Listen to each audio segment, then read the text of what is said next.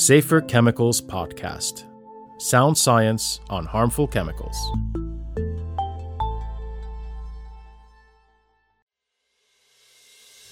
Welcome to the Safer Chemicals Podcast. My name is Päivi Jokiniemi. As the last meeting of ECHA's Biocidal Products Committee for 2021 has just ended, we'll now take a closer look at the topics discussed. But before that, let's quickly go through the role of the committee. So when companies apply to get their biocidal active substances approved or have their biocidal products authorized across the whole EU, individual EU member states check and evaluate applications.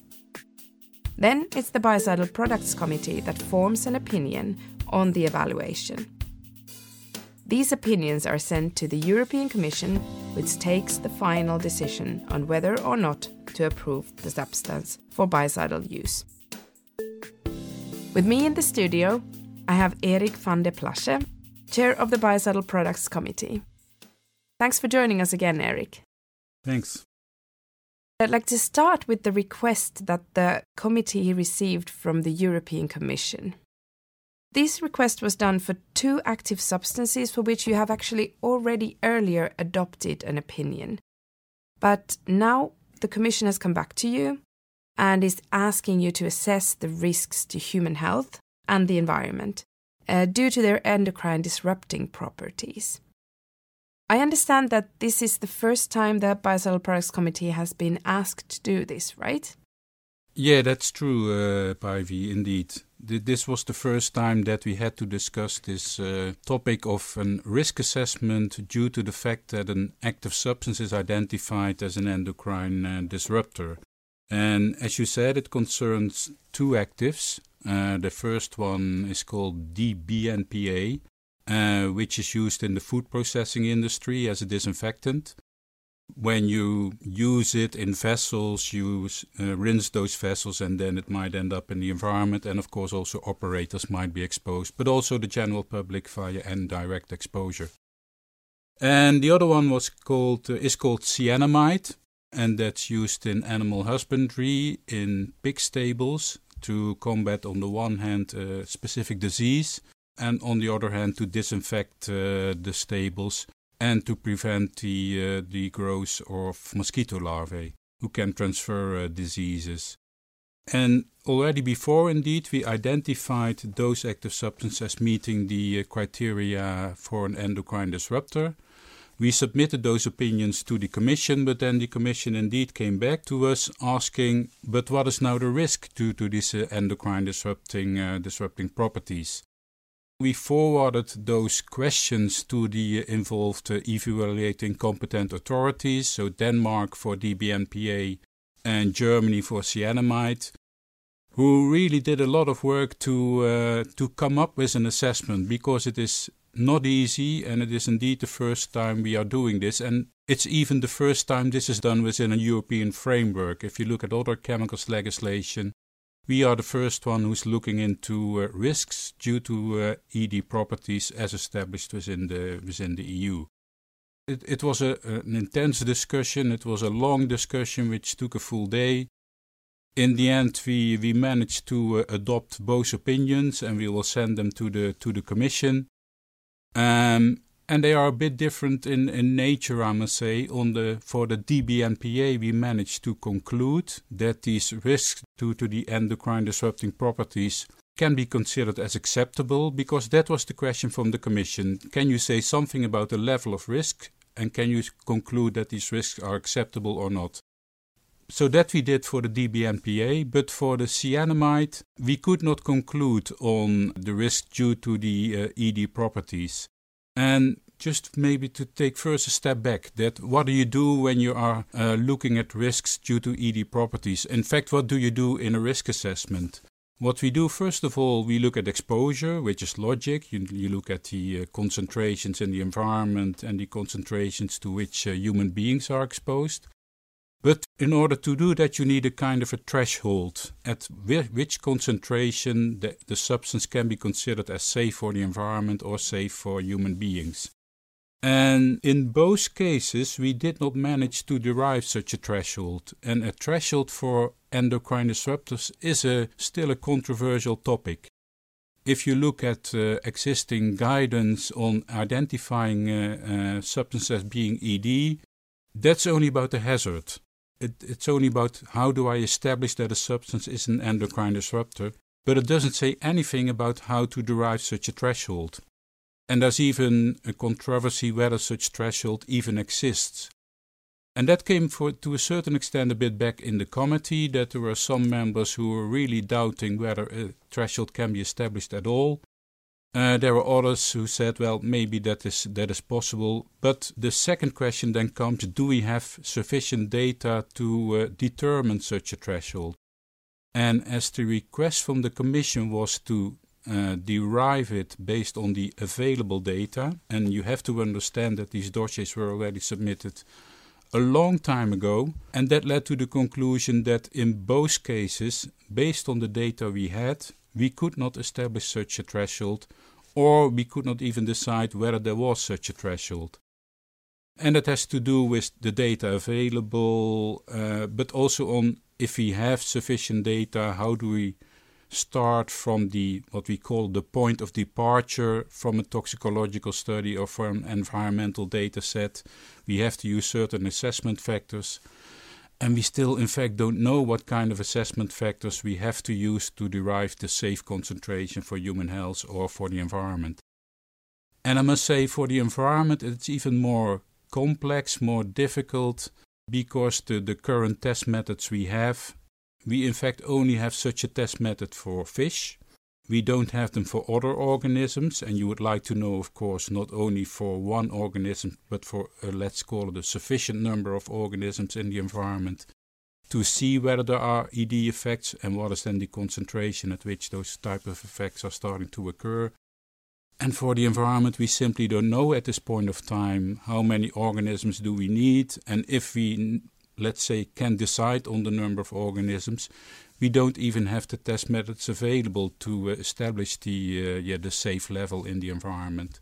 So all these things made it very difficult to decide on the risk assessment. And that's why we moved to, or we, of course, the ECA, and then discussed within the committee, we moved to a qualitative risk assessment. So we could not do it in a quantitative way. So you have a threshold and you have an exposure, which you can compare and see whether there is a risk. But we moved to a qualitative way. Maybe to first explain for DBNPA. DBNPA, there the substance we are dealing with, in fact, is bromide. DBNPA releases bromide. And bromide is the substance which is identified as being an endocrine disruptor due to its effects on the thyroid. And bromide is a naturally occurring substance. It is in the sea, it is everywhere, let's say. We are exposed to it, it's in the environment, it's in surface waters, it's in soil, it's in sediment.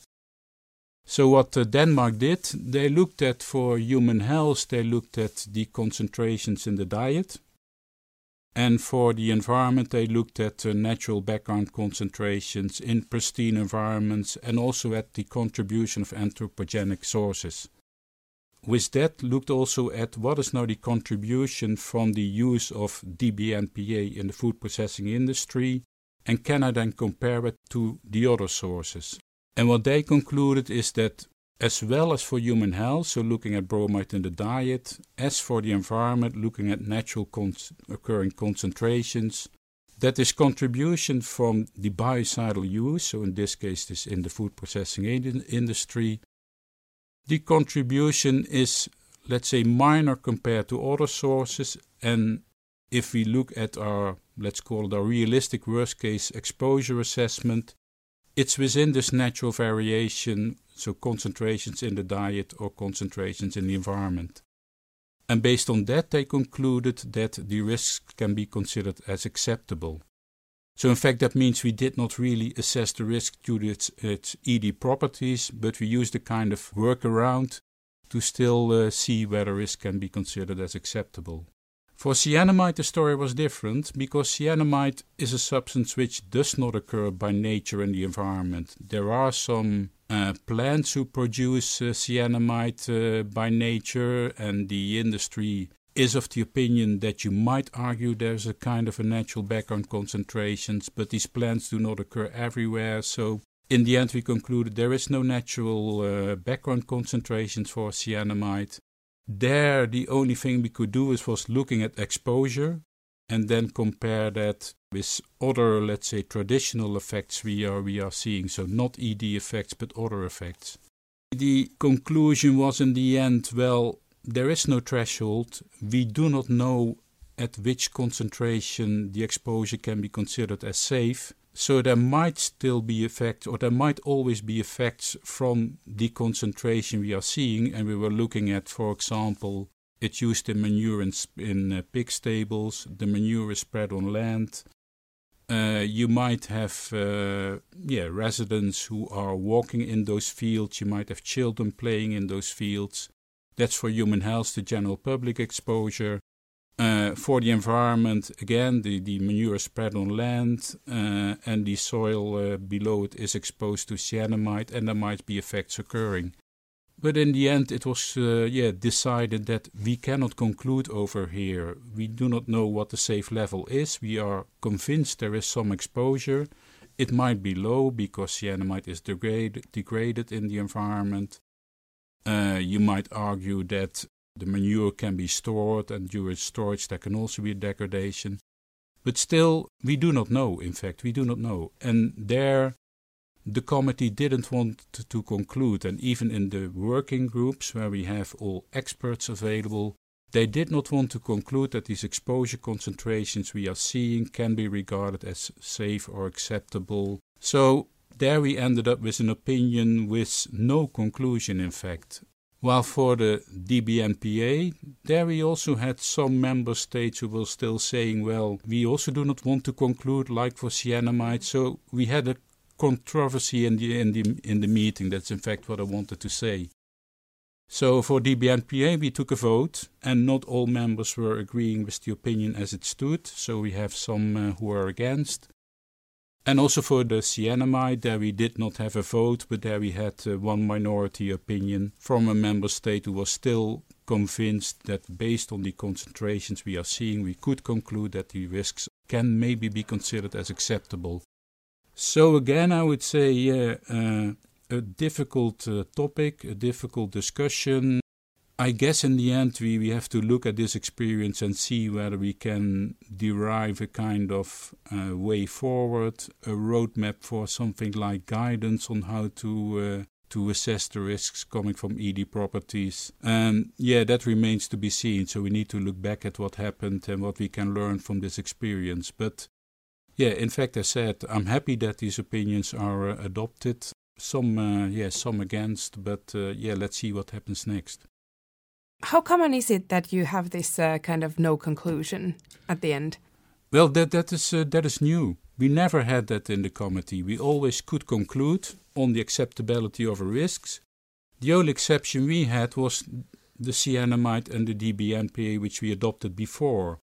And there we also did not conclude on the ED risks, but we still concluded that these substances could be approved under the relevant conditions, let's say. But this is really the first time where we submit an opinion to the Commission, and in fact we had a second question from them on to conclude on the risks. And it's the first time that we have an opinion then for cyanamide where we have no conclusion. So what happens next then? For DBNPA, I think there the situation is quite clear, because there we have a conclusion. To add maybe that also these two dossiers are different. DBNPA is submitted under the regulation. So there you have this possibility of this, what we call this Article 5.2 derogation. So although the substance is meeting the ED properties, it means that it is an exclusion substance. And in fact that means that you would like to ban these substances because of their hazardous properties. In the regulation there is a provision that still you can approve a substance if certain conditions are met. And there are three. And for example, one is that the exposure is so low that you consider these risks coming from this exposure as being negligible. The other one can be that socioeconomic aspects are that important. So if you do not approve the substance, that would lead to, let's call it socioeconomic damage, that you would still like to approve the substance. And the crucial question is there whether you have alternatives to substitute this substance. So in this case, it will go to the Commission. They have an acceptability of the risk, and they will now have to see whether one of these derogations criteria apply, and if so, they can approve the substance. And for cyanamide, the situation is different, because there they don't have a conclusion from us. So they still will need to decide, and there the situation is different because this substance was submitted already under the directive.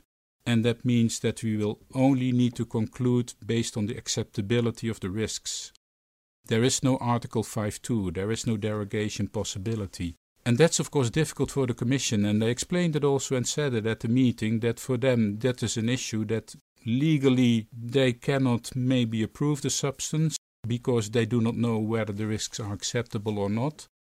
Well, for sure there were members in the committee who were saying, well, looking at the profile of the substance, it's indeed an ED, but it has some potential for degradation, that the exposure might be low, and there may be further information coming in the future. Yeah, maybe we would still argue that this substance can be approved, but it will be, first of all, a very difficult situation for the Commission to take a decision on what they are going to propose. And then the discussion in the Standing Committee, where all members will be present, that will also be a very interesting debate. You also adopted an opinion concerning peanut butter and whether this active substance used as an attractant could be included in Annex 1 of the Biocidal Products Regulation. And that means that it would be considered of low concern and eligible for a simplified authorization process. Could you please tell us more about this discussion and what was the conclusion at the end? Yeah, we discussed indeed peanut butter, which might be quite interesting, let's say. Why do we discuss peanut butter within a forum like the committee? But indeed, peanut butter is an attractant. It is used in for example, in mice traps. So you have these mechanical traps. And peanut butter is a very good attractant. I must even say I used it recently myself. I live in Holland in an old house and we had a mice. And I bought a mechanical trap and I put some peanut butter in and I catched him. So it works quite well. But the question indeed is peanut butter eligible for what we call then Annex 1 inclusion? And it means then that it doesn't give rise to concern. It's indeed a substance with low risks. And then it can be eligible for what is called a simplified procedure. So then a company only needs to notify that they do not have to have this complex normal authorization process. Yeah, in the end we still concluded that peanut butter cannot be included in Annex 1. It's not eligible. The reason for this is that some people are allergic to peanuts. That's quite an important effect, and it means that peanut butter is immunotoxic. And if you look at all the criteria before a substance is eligible for Annex 1 inclusion, immunotoxicity is one of them. And so in principle, it does not meet the criteria for Annex 1 inclusion. I guess everybody knows, especially people who are allergic to peanuts, these are heavy reactions you can see. So, for example, there are under national systems, let's say, there are traps on markets we heard, for example, in Greece, where it's mentioned on the package where you have this rodent trap with peanut butter in it, that people are warned so that people who are allergic do not use these kind of traps. Or at least are very careful when they use them. And especially, of course, that can be important for children who are allergic to peanuts. But in principle, our discussion was, in the end, quite straightforward. It does not meet the criteria, so it cannot be included. On the other hand, we were the rapporteur as an agency. We had some considerations from, let's call the proportionality point of view. Well, might we not still then consider to be included in Annex 1 because you can take these kind of measures? You might even restrict it to rodent traps or to insect traps with child-resistant bait boxes. Or there were members arguing that you can put this indeed on the package, you can put this on refill packages, you can put this on the trap itself. But in the end, we have our legal provisions, we have the BPR, and strictly looking at the criteria, the substance cannot be included on Annex 1, and in the end that's what we decided, and I'm very sure that the Commission is going to take this over and that this substance is not going to be included in Annex 1. And that means that the company will have to submit a normal dossier as an attractant under the BPR, and then there will in the end, and we're quite convinced of that there will be a normal approval for this substance. And then there was guidance on rodent traps developed by the German Environment Agency. Perhaps you can tell a little bit about this too. Yeah, that's again about traps. This is all related to the anticoagulant rodenticides, which is a well-known class of rodenticides, which are meeting, everybody knows now, these exclusion criteria, so we would like to get rid of those substances, although we also need them on the other hand. But there is a big incentive to use more mechanical traps for rodent control. And a couple of years ago, the German Environmental Agency, the Umweltbundesamt, they started a project on how to assess mechanical traps, to look first of all about the mechanics of the trap, but also on the efficacy, on the effectiveness of using mechanical traps to combat a rat or a mice infestation. And with mechanical, you mean that there is no chemicals? No chemical involved, only the attractant to attract the animal to the trap. But indeed, it's like, I guess everybody has seen them and used them. You have them from wood, but nowadays you have them even more, let's say, more sophisticated one, even with video control to observe whether there is a mice or a rat in such a trap, especially used in the food processing industry. But coming back to this guidance, so in Germany this guidance was developed, and the whole idea behind this is also to come to a kind of an authorization system, to have only good quality traps who really work, and who only do not work one time but work a lot of times, and who also kill humanely, because that's often a problem with traps in the past.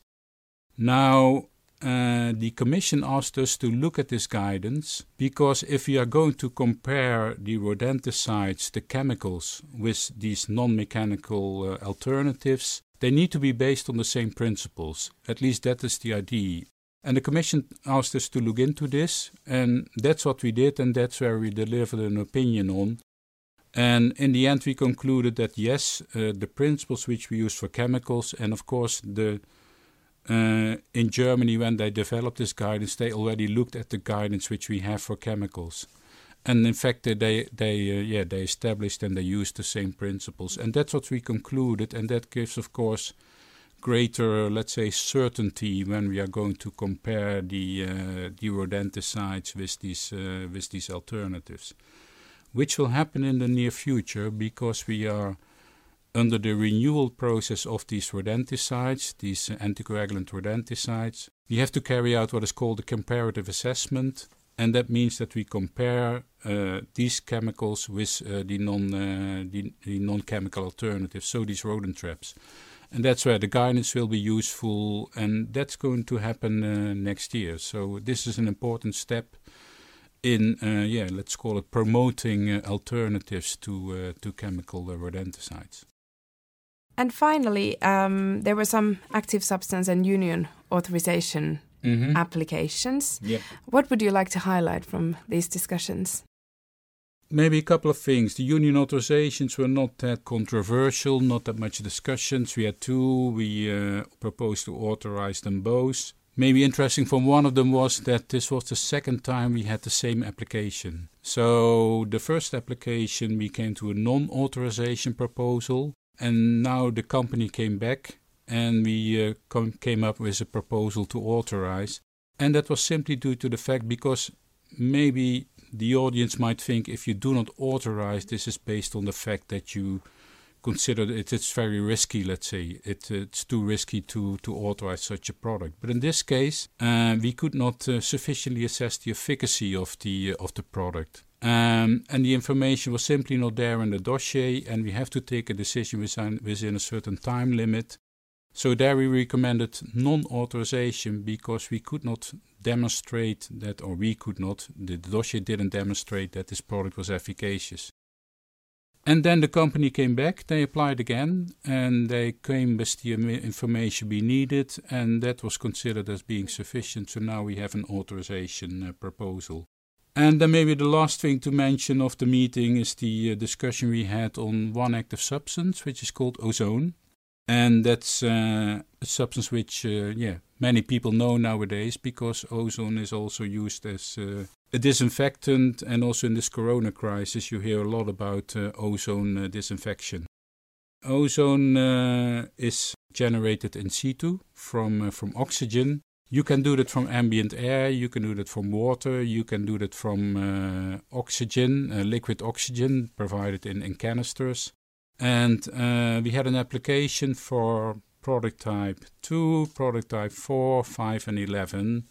And to explain that a bit more, it's used then in swimming pools or hot tubs for disinfection, applied for the general public and for professionals. And swimming pools used by professionals, but also used by the general public in their homes, let's say. In the food processing industry, in breweries, drinking water disinfection, but again then only used by professionals, and for disinfection of cooling water. And the main topic was the disinfection of swimming pools and hot tubs, and then for the general public. And let's say ozone is a dangerous substance. It's classified for its mutagenic properties and its carcinogenic properties. Not yet that we have a harmonized classification, but there was a proposal in the dossier by Germany, the rapporteur, which will soon go to the risk assessment committee to conclude or to at least have an opinion on the classification for ozone. But it's clear it meets certain classification criteria, which makes it difficult, if not legally not allowed, to authorize products for the general public. We have this condition in the legislation, Article 19.4 it is called. And there was on the one hand an assessment for use by the general public. You have to understand you have certain devices who generate ozone. For the general public you would need to put them in a separate room, which cannot be entered, for example, by children. You have a kind of an alarm system that if the concentration of ozone becomes too high, an alarm will go off, and the device will stop. So there are all kinds of, let's say, conditions who would prevent exposure to the general public who use these kind of devices. So there was a proposal from Germany in it to allow this for the general public, but legally it's very difficult to have this approved for the general public.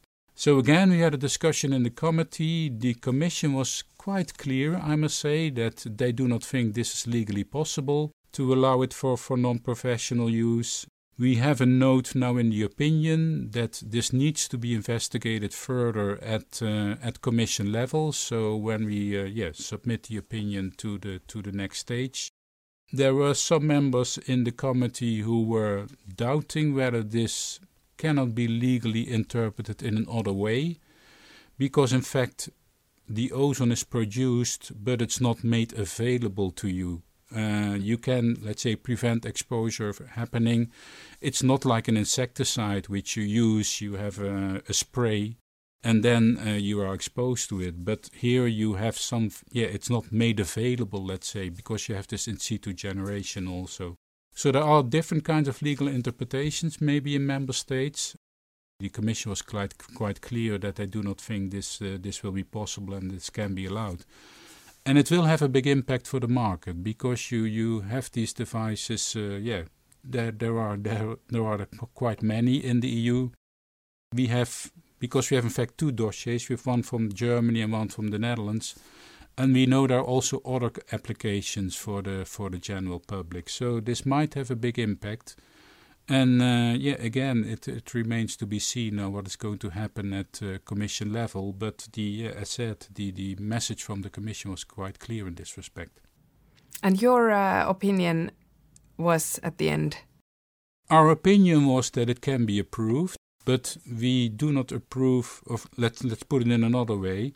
There's also this professional use. Yeah. So for sure, it can be approved for professionals, where you have to take similar measures. And when we can approve for professional use, we have an approval. And for the approval, we do not need to say whether it can then not be approved for the general public. That comes at product authorization. So we can approve the substance, but it might happen that you will have no authorization for these kind of products intended for the general public. Thank you, Erik, for sharing some of the highlights with us. And we will be back with more insights from the committee next year. The first meeting will take place during the first week of March 2022. Until then, you can find more information about our committees on our website at echa.europa.eu, and all episodes of the Safer Chemicals podcast are available on your favorite podcast channel. Safer Chemicals Podcast. Sound science on harmful chemicals.